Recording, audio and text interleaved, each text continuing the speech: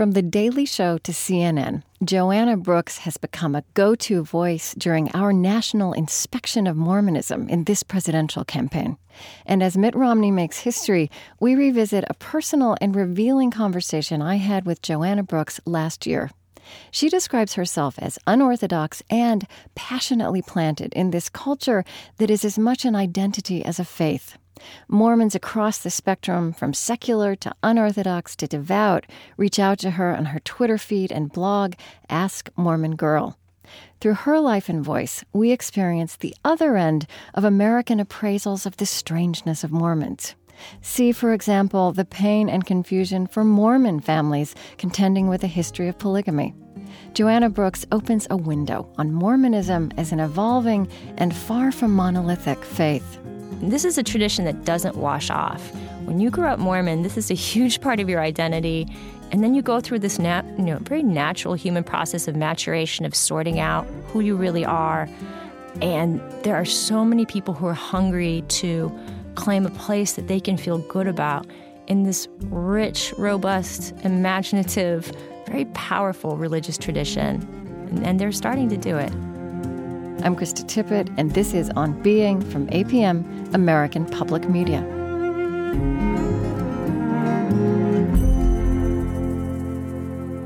Joanna Brooks is a professor of English and comparative literature at San Diego State University. But I've discovered and followed her as a journalist. Politico has named her one of 50 up-and-coming voices of savvy to watch.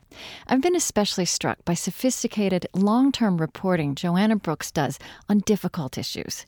And Ask Mormon Girl is a remarkably reflective community of dialogue and questioning where issues like family divisions over same-sex marriage are considered with an intelligence and compassion that elude the larger culture. On her bio, Joanna Brooks notes that the Ask Mormon Girl blog is housed at the legendary feminist Mormon Housewives blog. And that's just one of the facets of this tradition which she knows and lives intimately, but which does not meet the traditional American eye on the Church of Jesus Christ of Latter-day Saints. How would you start to talk about what it was like to grow up in a devout Mormon family? What would you describe? Every time I tell the story of my Mormon upbringing, I feel a very strong sense of obligation to talk about my ancestors. It's a very traditional Mormon way of telling the story. Do you want me to tell it that way? Yeah, absolutely. My ancestors, my mother's mother's side of the family were Mormon pioneers. Some converted in England in the 1850s during a time of tremendous economic upheaval, depression, and boarded ships, crossed the ocean, traveled to the Midwest, and then either pulled hand carts or went with ox carts across the plains to northern Utah and southern Idaho. My father's side of the family converted in the 1930s. My father's mother was an Okie who went to pick cotton in Arizona. His father was from a family of copper miners, and they found the church in Arizona where there's always been a large population of LDS people. So they converted, and everyone moved out to Los Angeles during the Depression. And I was raised in an Orange Grove suburb of Los Angeles in a vibrant, very committed Mormon community. And we felt ourselves very much a part of what I call the Book of Mormon belt. Okay. There were enough of us. We were at sort of the southern end of the Book of Mormon belt. If you imagine this sort of geographic crescent stretching from Orange County through Las Vegas, Salt Lake City, and north to Canada through Idaho, we felt like we were at the southern tip of that. And my world was entirely, Mormon in all of its social dimensions, my best friends, what I did with most of my time. Although, we were a minority and, lived in regular neighborhoods. But my parents lived a level of orthodoxy that their parents had not lived. Were fully committed, to the church as a way of life. My father served as the equivalent of the pastor of our congregation 3 separate times during my childhood. This is all volunteer. This is not his day job. Right. My mother was a terrific genealogist, and fully committed, like my father, to serving in the church. And Mormonism was my whole world. My whole imagination everything I wanted from the time I was a very young child profoundly shaped my understanding of what it was to be alive and what my goals should be as a human being. You know, one thing that is really striking to me that I've known intellectually, and I have delved into Mormonism a bit, but it really came through very dramatically to me in your writing, in your stories, is that on the one hand, as you talk about, and many people talk about, this is a young church. It's a young tradition. And for that reason, it's evolving. At the same time, there's such a thick culture and identity and memory, right? This connection to history and this, how that history is kept alive, the genealogy, right, that your mother is not alone in being completely, intensely committed to. It's really interesting that. I always grew up with a powerful sense that my ancestors were profoundly connected to my everyday life. And it's not unusual in a lot of Mormon families. We have stories about people popping in from the other side of the veil, as we call it, right. to, protect, watch over, guide, comfort. I grew up with a sense that my ancestors were present.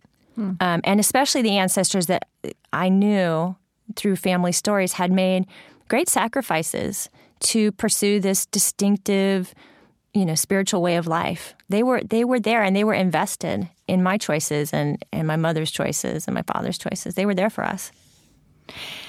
So, one of the things that you write about, I mean, you are a scholar, but really you're a journalist too. I think of you as one of the most active journalists out there now in places like Religion Dispatches and, in the blogosphere, in the online world, really reporting on not just Mormon issues, religion in public life, but with a focus on Mormonism and also providing perspective from the inside that's very hard to get elsewhere. And one of the things you write about a lot, you name as a Mormon, is that Mormons are aware that they are considered to be weird, and that this word weirdness and strangeness and parody certainly is out there. And what impresses me also is that you've done some pretty sophisticated, self-reflexive thinking about where this came from, and also the difficulty Mormons have in kind of addressing it forthrightly and directly. And so I wanted to go through some of that, some of those things that keep being brought up. I don't actually want to start with polygamy, but we'll get to polygamy next because that's the big one. But I want to start in a little bit bigger place with that, that when you explain Mormonism, you begin with the fact that it was founded by restorationists. It's a restorationist tradition. And I just want you to explain what you mean by that and why it's important in even starting to understand this tradition. It's important to understand that the roots of Mormonism are firmly embedded in American Protestantism. And during the early 19th century, especially in frontier areas, which at that time meant Ohio and the Midwest, an entire class of people who had evacuated New England, who had been New England had pushed them out. They weren't able to hang on and make it work for whatever reason. They were seeking their fortunes further west. Also realized that they were being pushed out of traditional Protestantism by an ever more technical theology and an ever more articulated sense of organizational divisions, sectarianism. So Presbyterians were fighting Episcopalians and Methodists over theological minutia. And these people found themselves on the frontier with this strong sense to make it new. What an American impulse. Yeah. And so the Restorationists believed that all of this accumulation of technical theology could be swept aside and sort of washed out by a return to the powerful primitive energies of the early Christian church, and that the gifts of the Spirit could stand in for a proper theological education as a guide to how to live a proper Christian life. And we think of all of this as part of the Second Great Awakening, as the umbrella term. Absolutely. Yeah. Mm-hmm. Absolutely. And it spawned a number of Christian denominations that remain today, including the Disciples of Christ. So we were an especially innovative strand of this desire to restore and revitalize Christianity.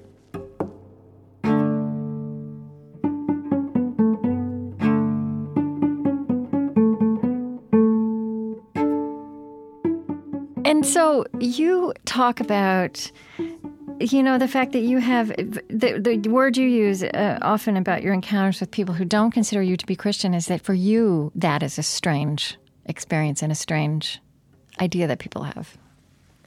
It is, and I've been encountering it since I was very young. I was born in the early 70s, and when I was in junior high school, it became clear to me that there was an organized anti-Mormon movement. The term anti-Mormon is abused quite a bit within the community, but there was actually an organized movement in some very conservative Christian churches and seminaries to expose Mormonism as a cult or as a fraud, as a deceptive religion that tried to convince people it was about Christianity when it really wasn't.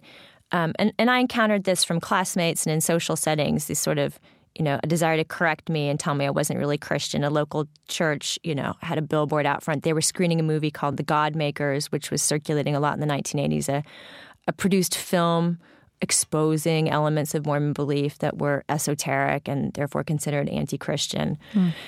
And, it broke my heart. I cried. I mean, we can drive by the church and, my mom said, yeah, they're showing the movie. A lot of your friends go there. And sure enough, there were notes in my locker and notes in my yearbook. And, people would go to their Presbyterian church down the block on Sundays. And I knew that the pastor was displaying Mormon undergarments and sort of making fun of them. And I was, as if the age of 12 isn't just humiliating enough. Right. That felt pretty awful. And it always just profoundly baffled me when people said, well, you're not Christian. You worship a different Jesus. And I remember my sister, actually, who was 10 years old at the time, had been invited to a child's activity at a local Christian church with a friend. And they confronted her. I mean, she's 10. And they confronted her. They said, you don't believe in the same Jesus. And she says, well, I believe in the one that was born of Mary and who died on the cross. Which one do you believe in? And, but as an adult now, as someone who's studied theology a little bit along the way, I can appreciate that there are significant differences between Mormonism and mainline Protestantism. I mean, let's be candid, there are. But as someone whose faith and whose Mormon-founded faith has centered a great deal around Jesus Christ and thinking about the atonement and the power of forgiveness and grace in everyday life, it still is strange to encounter the notion that Mormons aren't Christians. And Christian then reveals itself to become a word that's used instrumentally, perhaps, to authorize some forms of belief and not others, but not to actually describe the way an individual relates to the notion of Jesus Christ.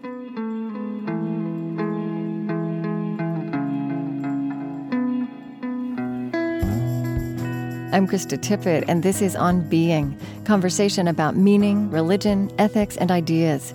Today, Mormon Demystified, with scholar, journalist, and Ask Mormon girl blogger Joanna Brooks.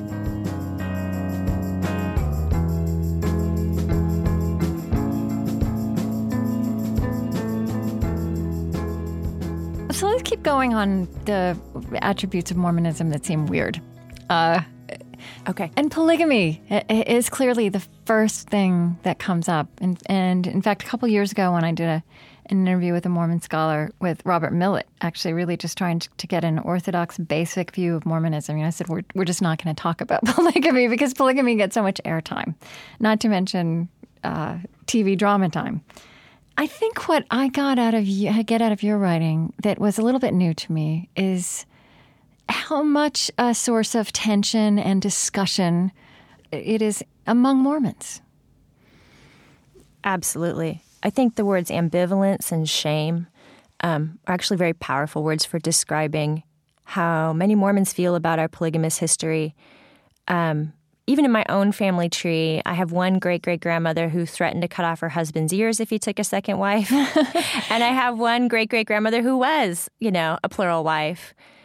One of the things that makes polygamy very complicated for Mormon people is not only its presence in our history.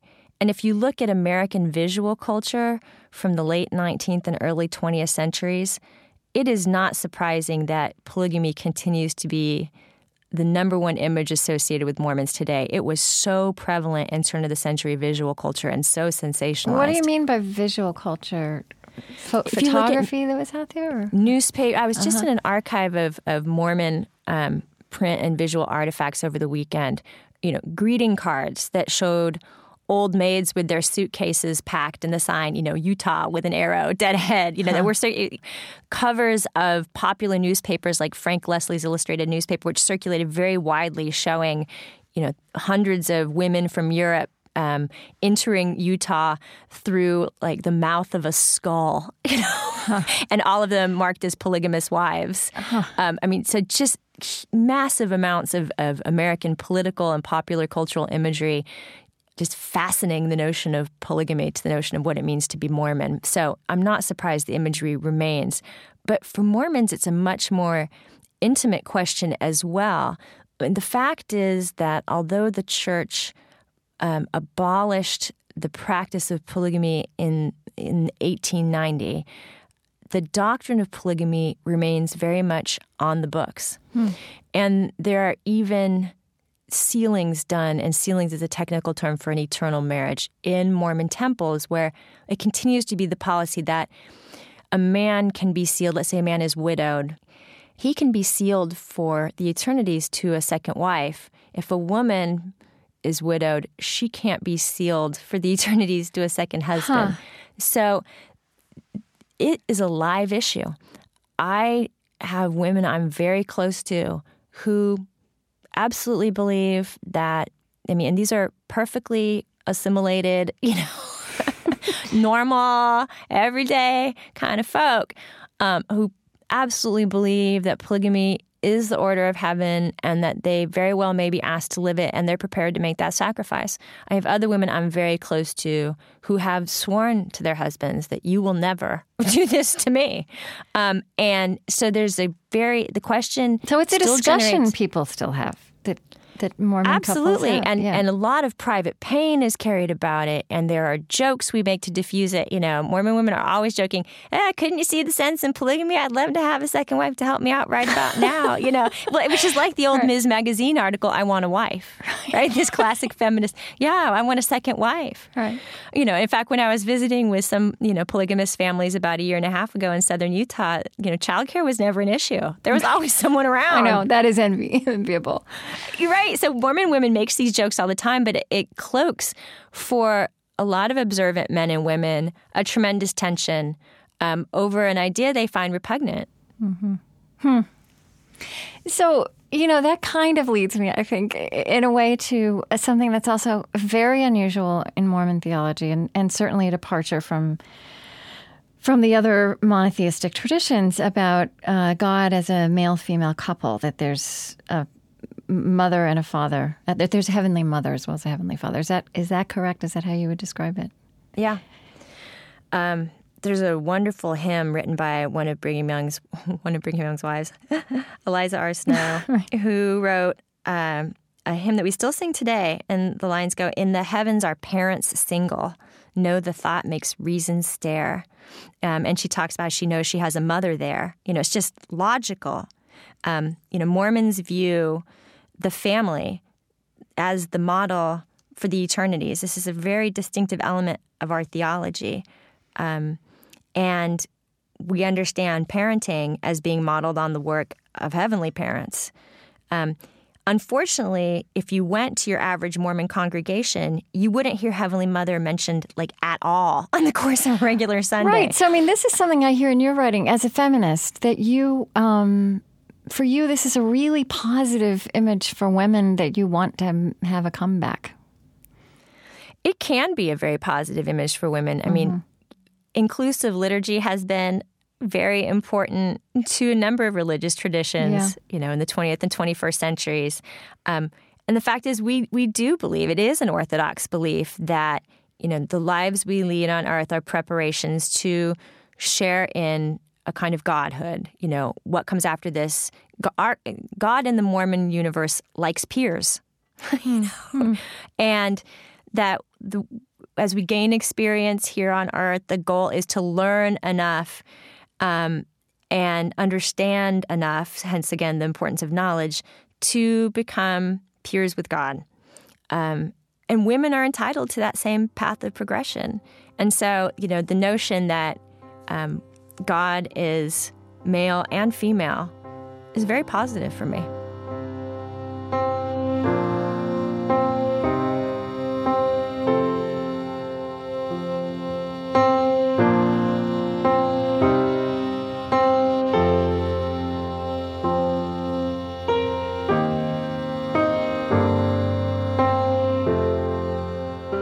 And again, from the outside looking in, you'd say this of every religious tradition too, but women have had struggles in Mormon tradition in many particular ways, to seem as peers to men. And then at the same time, I think there's a really vivid image that actually you don't have to look very hard to start seeing everywhere of the strong, powerful Mormon woman. I mean, was it Laurel Thatcher Ulrich, who's a Mormon woman, who coined this phrase, well-behaved women seldom make history. That's right. And she's a great intellectual at Harvard. That's right. She's there's nothing strange about her and all those things about her in the Mormon cultural universe. Is that correct? I wouldn't say that any of us who attain the kind of profile that Laurel has live without a number of contradictions. Just to be very plain, the church's political and institutional history has been openly anti-feminist. And yet at the same time, there is so much strength women draw from our tradition. We have the example of our pioneer foremothers who made incredible sacrifices, which required tremendous physical, emotional, spiritual strength to participate in this amazing innovation, this amazing building of a Zion community out on the frontier. We have the example of early women leaders of the church who claimed a fuller share of authority than women today claim. So, there are contradictions, and each woman in the church manages them in her own way. And, I mean, this is a part of your story, too, having had that wholehearted, that whole body world of Mormon belief and culture that you grew up with, that you described when we first started to speak, and then going to college and in your early 20s, experiencing a real rift with the tradition. Yes. I grew up in a very conservative, part of Southern California, Orange County, Republican Valhalla, and went away to Brigham Young University, and there met, for the first time in my life, intellectuals, liberals, and feminists right there at BYU. And the university had wonderful feminist faculty and wonderful progressive male intellectual faculty who were tremendous role models to me and who opened up to me this entire world of Mormon liberal thought, this intellectual tradition that I'd never really had any access to until that point. And then in the early 1990s, just about the time I was graduating from college, tensions within the Mormon community and within Brigham Young University came to a head.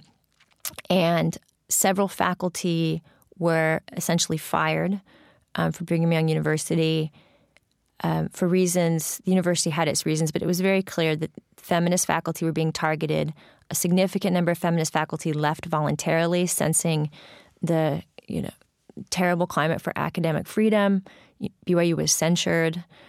And that same year, one of the high-ranking leaders of the church gave a speech declaring that feminists and intellectuals and gays and lesbians were the three greatest dangers to the church. And that fall, 6 feminists and intellectuals were excommunicated. And watching all of this as a 21-year-old who had just come into this sense of herself as a Mormon and a Mormon feminist, and a Mormon feminist on a path towards a career as a scholar, it was devastating. I'd made all of my choices within the framework of Mormonism. It was everything to me. From the time I was a little girl, the idea of Zion. as a place for the pure in heart, as a chance to renew the earth, meant everything. I still get emotional talking about it. How crazy. It's 20 years ago. So there, Zion was our ideal, and I didn't know how I could be a danger. I just couldn't figure it out. So that was hard. And it took, 20 years to sort it out. Kind of. And it's not all sorted yet. You know, we have a very long view of time in Mormonism. Yeah. And to that point, what's so interesting about you is that you are also insisting on this experience of yours, the way you would describe yourself as unorthodox in comparison with that little girl, is still something that you live out inside the tradition. That you and others like you are very much a part of the unfolding and growth and evolution of this young tradition. Absolutely. And this is a tradition that doesn't wash off. When you grow up Mormon, this is a huge part of your identity. You've given a great deal of your life to it already by the time you're 21. And then you go through this very natural human process of maturation, of sorting out who you really are. The choices have been stark in the last few decades for people who aren't Orthodox. Family rejection, institutional rejection, labeling. And there are so many people who are hungry to claim a place that they can feel good about in this rich, robust, imaginative, very powerful religious tradition. And they're starting to do it. Come, come, ye saints, no toil nor labor fear, but with joy wend your way. Though hard to you this journey may appear, great shall be as your day.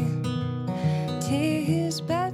My full 75-minute conversation with Joanna Brooks includes much more on the inner life of modern Mormon people and families, including how Mormons distinctively wrestle with issues of sexuality and marriage because of their emphasis on the family as eternal. Find that whole conversation on our website at onbeing.org, as well as my 2008 conversation with a leading Orthodox Mormon scholar, Robert Millett. Again, that's onbeing.org. It's not so, all is right. Why should we think to earn a great reward if we now shun the fire? Coming up, Joanna Brooks on the truly hard question she'd like to pose of a Mormon presidential candidate, and how she considers the notion of eternal Mormon marriage with her Jewish husband. I'm Krista Tippett. This program comes to you from APM, American Public Media. Oh, how we'll make this chorus swell. All is well, all is well. All is well, all is well. I'm Krista Tippett, and this is On Being. Today, we're demystifying what it means to be Mormon with scholar and journalist Joanna Brooks. She tweets and blogs at Ask Mormon Girl, a reflective, compassionate 21st century online community of questioning for Mormons of many stripes. One of the most prominent recurring themes there is what Joanna Brooks calls faith transitions. People, young and old, asking new questions and growing in new directions, often while remaining faithful to the Church of Jesus Christ of Latter-day Saints. Joanna Brooks herself became feminist while a student at Brigham Young University. More recently, she opposed the LDS Church's official activism to pass California's Proposition 8 against legal gay marriages. It's very widely known that the Mormon Church, the Church of Jesus Christ of Latter-day Saints, got really active in the Prop 8 drama in California, where you live. And, yes. You know, we know. I think we know that story. I mean, I think that story has been told. What I have gotten from reading you this past year is this very human struggling, wrestling with these issues, discussing them. You know, you wrote a piece for Religion Dispatches about a meeting after Prop 8 was over. A really powerful piece about a meeting between a prominent member of Mormon leadership and 13 gay and straight Mormons. And it was a place where, at the very least, people got to express their pain. And you had a sense, I had a sense from your report, which I think was from somebody else's report, but as close as you could get, that the pain was registered and taken seriously. Yes. It was painful. Yeah. You know, my own experience was that after the excommunications in the early 90s, I continued to attend church and try and really, really make it work for me. And there came a point in the year 2000 when the church became actively involved in Proposition 22, a ballot initiative to prevent same-sex marriage from becoming legal in California. It kind of broke something inside of me. I stopped attending church for 6 or 7 years, and I got up the courage to sort of go back to church about 3 months before Proposition 8 was announced in California. So I spent the next 6 months back out sort of crying again, trying to figure out what the heck. Great timing. But, you know, Mormons are very well-organized people, and obedience has emerged as a major dimension of institutional Mormon preaching in the last decade and a half to 2 decades, obedience. And I know many active Orthodox Mormons who really wrestled with the church's involvement in Proposition 8 and continue to. And it shattered many relationships in California between Mormons and their neighbors for us to take this leading, very visible role in a very divisive and very personal political battle. And there's been a lot of second thinking about it. And I am gathering from things I hear in Mormons and other places across the country that the church is not becoming involved in state-by-state battles anymore the way it once did. And that is a tremendous relief to many people because the pastoral issues raised by the presence of LGBT Mormons are enough for us to deal with. The political issues are a whole nother level. And how wise it is, well, I won't say any more on that, but we have enough to deal with taking care of our own.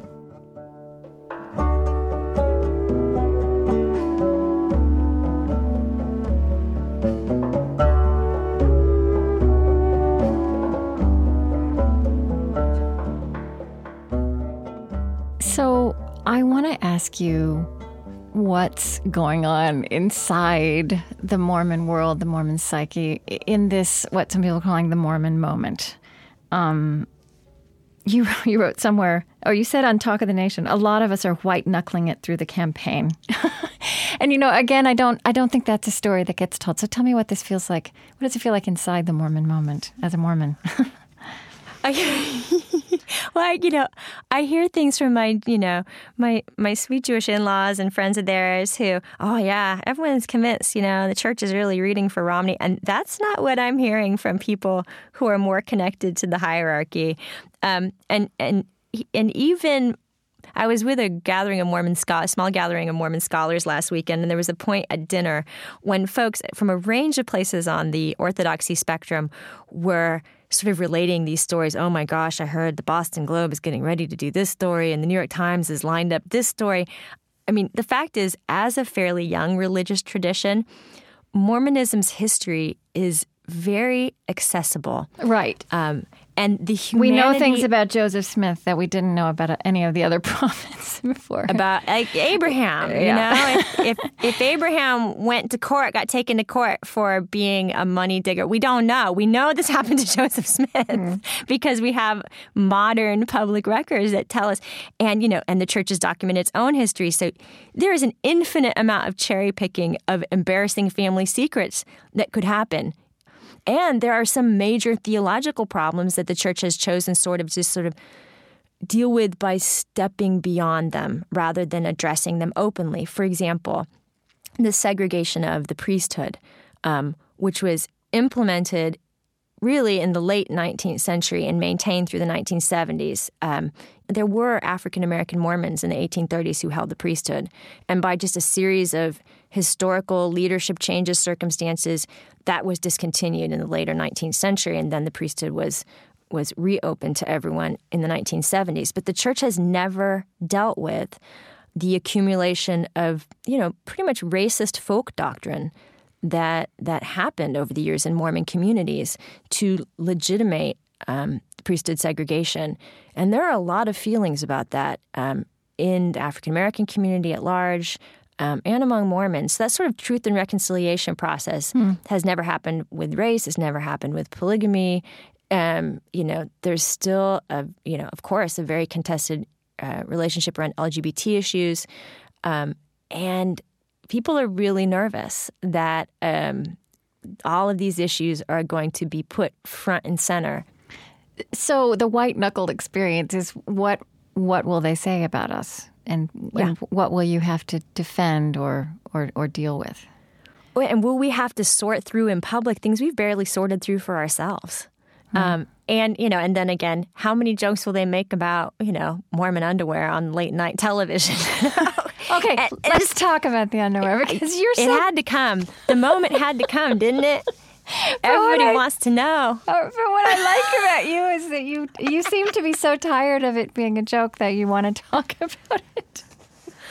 It's just so funny to me because I could write something anywhere, and you're never supposed. Don't ever read comments online. There's not a lot of good spiritual practice happening in comments online in big public venues. But you know, write anything about Mormonism for the public, and at least 30 commenters are just going to say underwear, underwear, underwear. It's so fascinating to people. I grew up with garments. It's like that's just what Mormons wear. It's really not that weird to me. So you kind of compared it to other traditions. Sikhs have turbans, and well, there are a lot of garments you can think of, but they're mostly not underwear. They're headdress or. Well, I mean, you know, Orthodox Jews will wear, you know, I forget the name, but will wear a ceremonial. I mean, some will wear, you know, tzitzit under their clothes, you know, but. Yeah. You know, there are comparables. You know, I think what makes garments, and, you know, just for clarity, Orthodox observant Mormons wear very plain, very modest underclothing under their street clothes basically every day, you know, as a reminder of promises they make when they go to the temple, sort of a ritual covenant to live a life of chastity and devotion to the church. And the garments are there in this sort of foundational way. They're the first thing you put on to remind you, you know, who you are underneath it all, basically. But I think what makes them so curious to people is that it's this layer of difference that's worn very close to the skin, right? So it doesn't confront you head on. So they're just sort of, are they, aren't they, you know? Yeah, right. And also there are so few religious cultures in America where there are dimensions that aren't shared with outsiders. Well, that's right. There's a secretiveness and a hiddenness about really essential things in Mormon tradition that does lend itself to this kind of speculation, right? And this kind of suspicion. That's right. Mm-hmm. You know, and it reminds me of, you know, I spent some time in New Mexico over the summer. My husband's a professor of American Indian Studies, and so we spent some time in Native communities. And, you know, look, there's rules when you go to Pueblos about where you go and where you don't go. Mm-hmm. And you don't go into the kiva if you're a tourist. That is such an unfamiliar dimension of the experience of the sacred to, you know, 21st century American culture. Right, that there are things that aren't to be talked about except for in sacred settings. So that really adds to the mystery that Mormonism is vested with. Mm-hmm. How do you think about this appearance of Mormons in political life in a very, very prominent, serious, at the highest level. What part is that playing in the unfolding Mormon story? For the past 50, 60 years now, there's been a pattern of out-migration from the Wasatch Front, from the Book of Mormon belt, to cosmopolitan centers across the United States of Mormons seeking education and attaining professional advancement. So, the rise of figures like Mitt Romney is sort of like the rise of the Marriott hotel chain, which is also Mormon-owned. I mean, this is sort of a natural consequence. Oh, next time you check into a Marriott, open the bedside drawer. Okay. There's a Book of Mormon there. All right. In every Marriott around the world. It's very handy for us. So, next to Gideon's Bible, there's a Book of Mormon. The Marriotts are Mormon. This is what happens when, highly disciplined, highly motivated people go out with a sense of mission and ambition and purpose and move out of the theocracy of the West and take over the rest of the world. But in some ways, the entrance of Romney into the presidential race has highlighted the difficulties Mormons still have in telling a candid, articulate story about ourselves to folks who don't belong.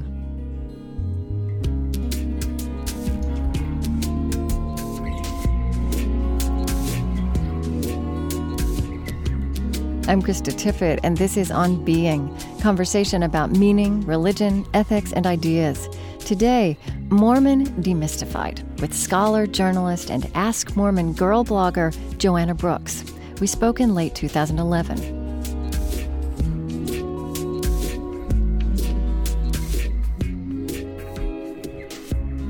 So, polygamy is not really the interesting question. Underwear is not really the interesting question. Oh, it's interesting. Interesting. Yeah, it's interesting. I mean, what for you?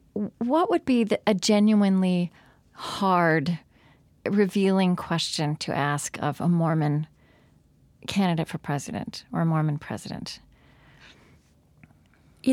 Obedience and conscience are issues that every thoughtful Mormon has to deal with.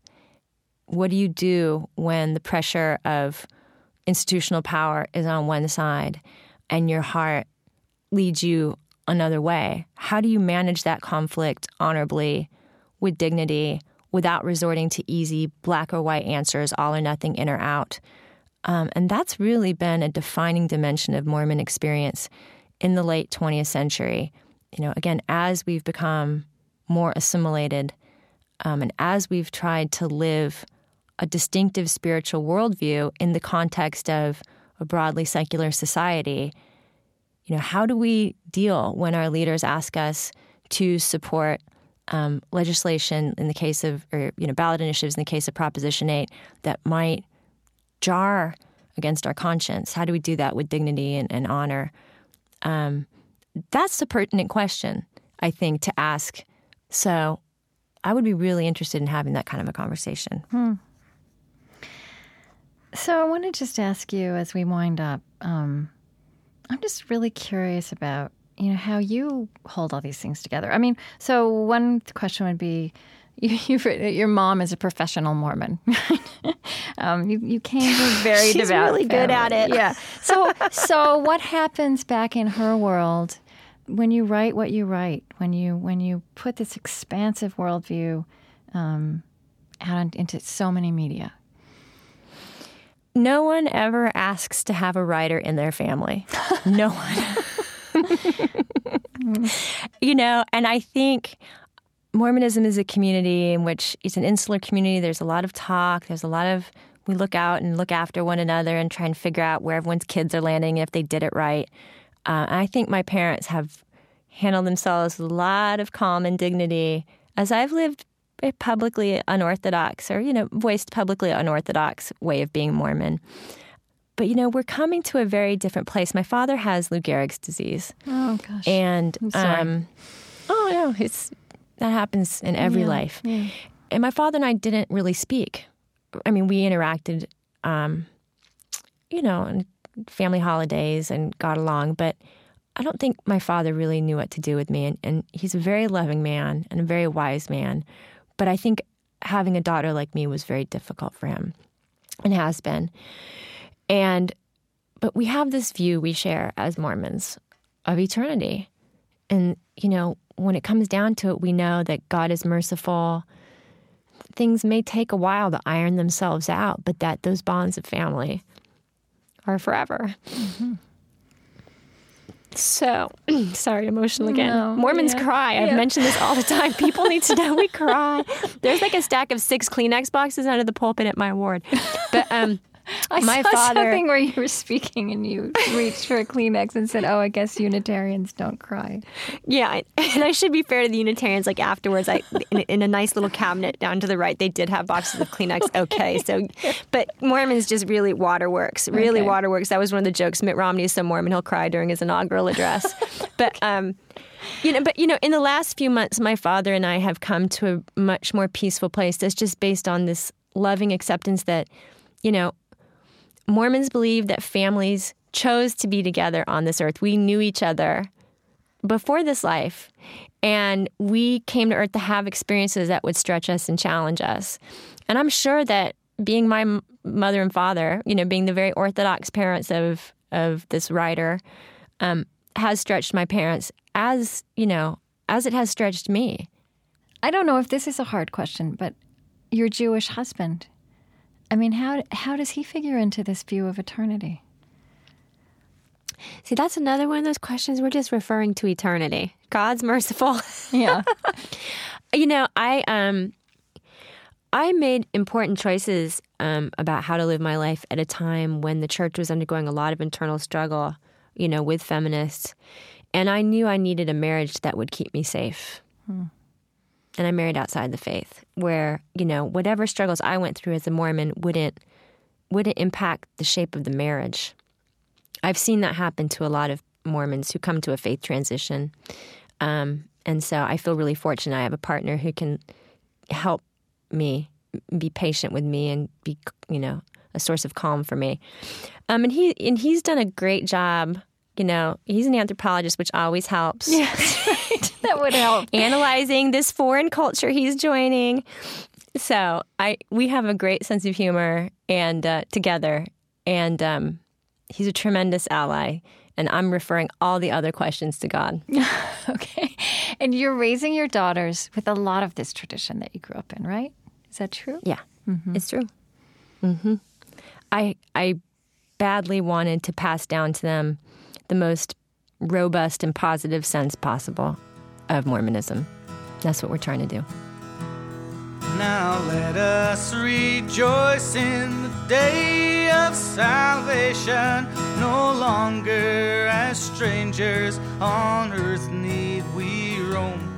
Good tidings are sounding. Joanna Brooks is chair and associate professor of English and comparative literature at San Diego State University. She's author of The Book of Mormon Girl. She writes often for Religion Dispatches and blogs and tweets at Ask Mormon Girl. And since we spoke last year, Joanna Brooks' father, James Clayton Brooks, passed away earlier this summer. From morning till eve, and earth will appear as the Garden of Eden, and Jesus will say to all Israel, come home. On our website at onbeing.org, you can listen to a web-only interview I did with Joanna Brooks more recently as the Republican convention approached. She says Mormon culture continues to be stretched in interesting ways, deeper than politics. We're coming of age. We are 180 years old as a distinctive religious tradition. For a century of that time, we were geographically and culturally very isolated, but only with the internet are we moving beyond our cultural isolation in many respects, encountering frank accounts of our own history from sources friendly and unfriendly. And Mormons are sorting it through amongst themselves right now and reacting in different ways. Listen to this show again, share it with others, and find my unedited interview with Joanna Brooks at onbeing.org.